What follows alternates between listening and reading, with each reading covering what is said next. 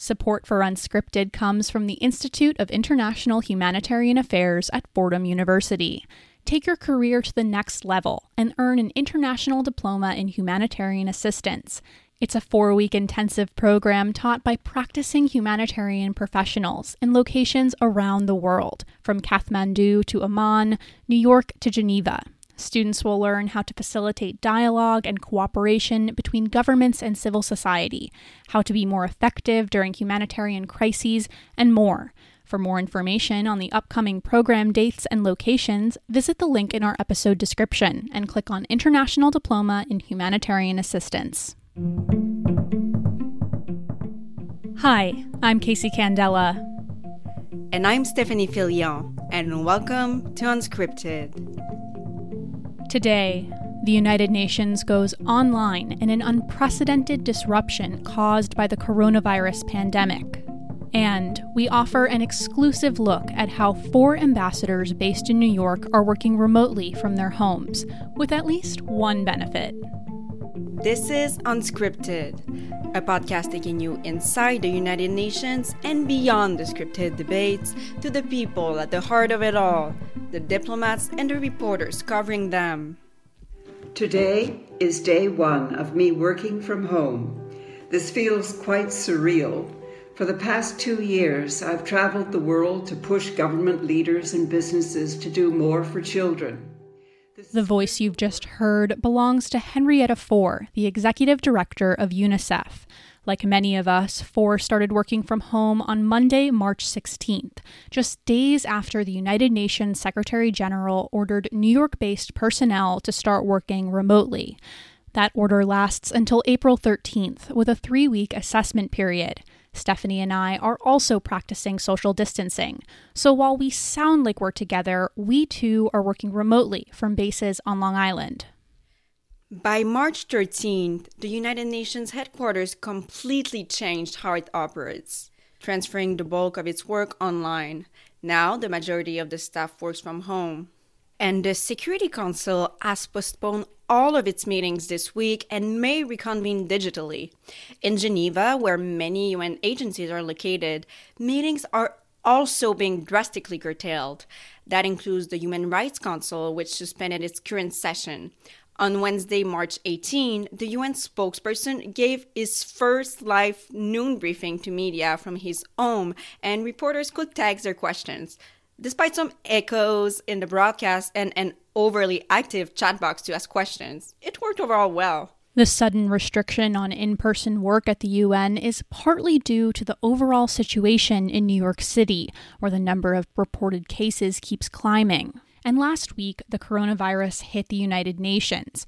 On Thursday, March 12th, the Philippine mission to the UN announced that one of its diplomats, who works on a General Assembly committee, has the virus. Since then, another UN staffer working in the Secretariat also tested positive. And we learned on Wednesday morning, March 18th, that one of our colleagues in the press corps also has COVID-19, but he's reportedly recovering. But one message the United Nations spokespersons want to be clear about: the UN is not shut down, and the UN Secretary General, Antonio Guterres, is still going to the headquarters to work. I mean, in a way, the Global Health Agency of the UN, the World Health Organization, or WHO, has been the leading global source of information about the outbreak, and the rest of the UN works has to go on, providing humanitarian aid to civilians struggling to survive amidst the war in Syria, Libya, and Yemen, and offering assistance to refugees across the world.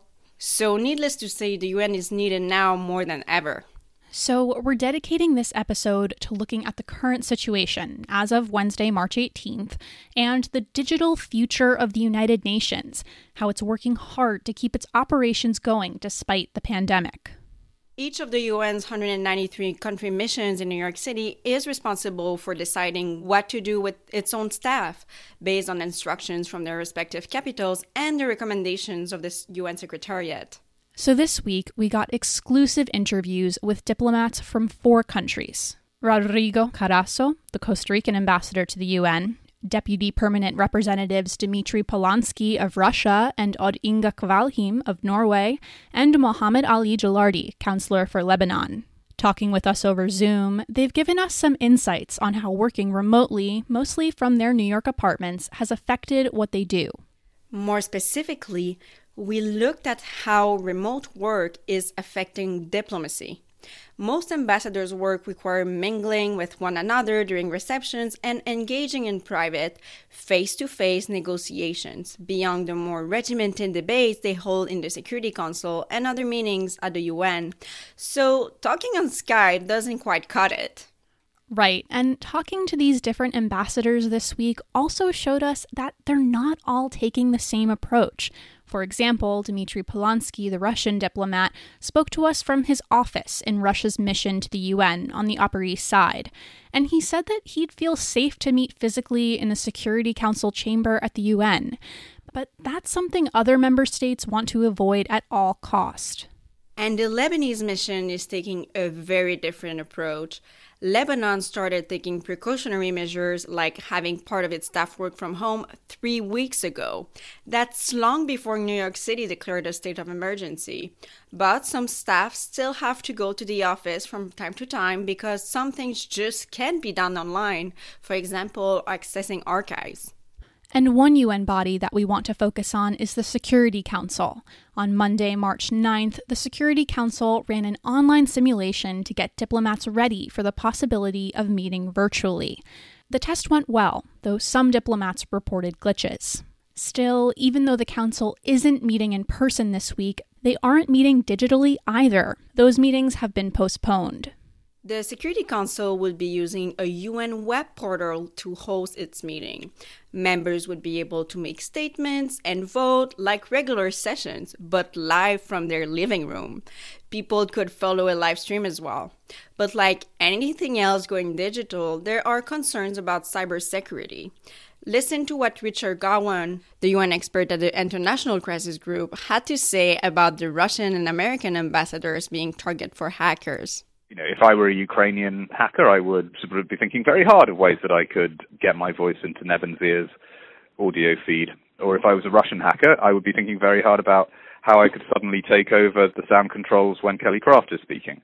Well, he has a point. The Security Council deals with matters of international peace and security, and that work cannot be compromised. And the ambassadors are committed to that. While her country isn't a member of the Council right now, the Hungarian ambassador to the UN tweeted that she takes a morning walk to the UN every day at dawn, even though she doesn't go inside, to remind herself of her duty as a UN diplomat. Another concern about moving the Security Council online is transparency. Holding in-person meetings also involves interactions between journalists and diplomats, and it's unclear how that would continue. Russia is the Security Council's main opponent to holding online sessions. Ambassador Polonsky told us he thinks the chamber is still totally safe for meetings. It is being tested, but there is no legal framework for this, for doing meetings online. So we are trying to fine-tune the necessary appliances and programming to enable us, or some of us, to go online for the meetings. But that doesn't mean that Security Council is from now on working online. For example, we are ready, if necessary, to go at any moment to the chamber. We think that after the measures that have been taken by UN Secretariat and by the City of New York, maybe the chamber is one of the safest places in New York not to get coronavirus. But the Security Council is not the only UN body that needs to keep working. Slowly but surely, UN committees, commissions, and meetings are all going digital. On Tuesday this week, the UN's Fifth Committee, focused on UN budgets, held an informal session to test. Here's Mohammed Jalardi, counselor for the Lebanese mission. So you have two kinds of platforms, the ones that are conducted through the UN webcasting. This is very professional using Cisco supported or empowered platform. This is for the UN committee meetings. These are on trial now, but seems to be working, in fact, well. Today we had the first meeting. We have another meeting at 3 p.m. So for other groups, like, for example, the non-alignment movement or G77, so on and so forth, we are communicating through emails, through WhatsApp, of course, as well. These used to happen before, but also now we are creating a platform on Skype to convene. Tomorrow we're going to have the first session on Skype, so we're gonna see how it's gonna work, and we're hoping for that to bridge the gap until the city is secured and we can get back to normal life. We'll be right back.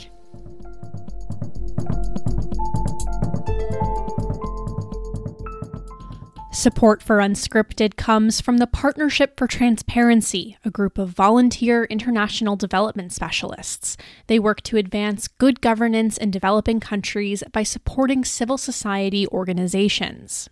PTF believes governments alone can't be expected to stop corruption. Their latest research shows that well-designed, citizen-led programs to strengthen transparency and accountability can produce better outcomes than state-led initiatives. PTF's report has practical recommendations for how empowered, engaged, and professional non-government actors can advance Sustainable Development Goal 16. To read the report or learn more about PTF's work, visit ptfund.org. Now, back to the show. Norway's ambassador to the UN, Mona Juul, is also the chair of ECOSOC, the UN Economic and Social Council, one of the UN's main bodies. So we asked Norway's Deputy Permanent Representative, Odd Inga Kvalheim, what is going to happen to ECOSOC? I know that this is one of the things they are discussing, and the UN system has later, also responded in terms of capacity building, because there are many, it varies among the 194 member states how well they are prepared for digital solutions and to meet via various digital platforms. And so, the consensus principle is very strong in the UN that everybody has to be on board. So at the moment, this is ideas and measures that are being discussed and trimmed, so to speak. Meanwhile, many of the meetings have been postponed, and those few that take place also only have participation from the local missions. In those meetings, they also try to implement, social distancing, having bigger meeting rooms, and longer distance between the participants, and so on. But I can safely say that, the amount of meetings are at very low level at the moment.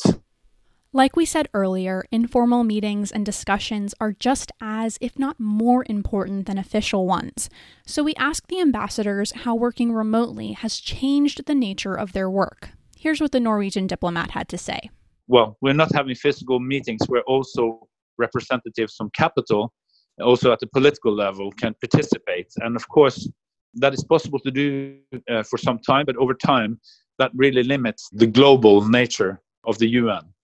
It's the only global organization we have with such broad membership. And so, of course, it's not necessarily effects that we see right away, but it's very important to have that physical or that close interaction among representative from different countries also at the political level. So that is something to be seen down the line, what the effects will be.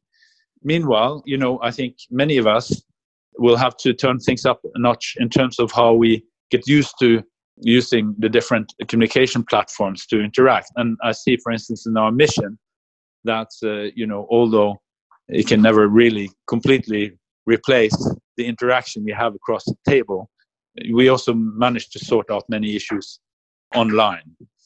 But of course, as for now, these measures are of temporary nature, and it all depends on how long we'll have to be in this mode. And here's what Ambassador Carazo of Costa Rica had to say about it. This type of diplomacy is highly of personal contact, personal relations, group gathering, decisions made at the common denominator, decisions made on the exchange of views, immediate exchange of views. Perhaps adaptation will come, but not as it has always been. The diplomats also face some other challenges to communicating digitally.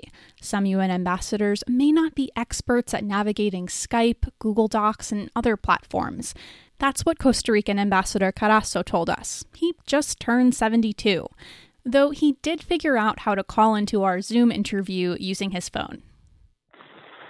The part of the work which is more difficult is for some of us, which are not millennials, also adapting to new systems for which we were not fully prepared. We had some experiences always conducted by other people, and now it is the real thing at the real moment. And yes, adaptation takes a toll on some of us. The good thing is that, yes, through these means and through these systems, we can overcome what is definitely a very serious situation, and one that asks us all at the UN and all over the world to do our best to overcome it. There's been a lot of bad news and anxiety about the coronavirus, so let's take some time to look at what diplomats like about working from home. Mohammed Ali from Lebanon gave us a good answer. Like not wearing a suit? That's a good note to end on, though I'm sure homeschooling is eating up any time they're saving getting suits dry cleaned. But in all seriousness, we want you to know that PassBlue is taking the coronavirus very seriously, and we have live coverage of how it's affecting the United Nations and the people who work for it in New York, updating our website daily. Visit passblue.com. We also have a private Facebook group where you can interact with our journalists to ask questions about our coverage, and send us your anecdotes by tweeting us or emailing us. Those links are in our episode description. That's our show. A special thanks to the 4 diplomats who took the time to talk to us from their home offices in New York City. That's it for our show. This episode was produced by me, Casey Candela, and reported by Stephanie Filion for PassBlue, an independent women-led media site covering the United Nations and global affairs. Dulcie Leimbach is our editor, AI Digital created our podcast logo, and our music is by Poddington Bear. A lot happens at the UN beyond what we report in each episode of Unscripted, and PassBlue is covering the important news, from women's rights to human rights to the Trump effect on the UN. For day-to-day coverage, follow us on Twitter, Facebook, and Instagram. And to subscribe to our newsletter, go to passblue.com. PassBlue's in-depth and exclusive stories and this podcast are possible with the support of the Carnegie Corporation of New York, the New School, and listeners like you. To show your support, visit PassBlue's website and click Donate. Unscripted is available wherever you find podcasts. If you like today's show, please rate us on iTunes and share with all your friends.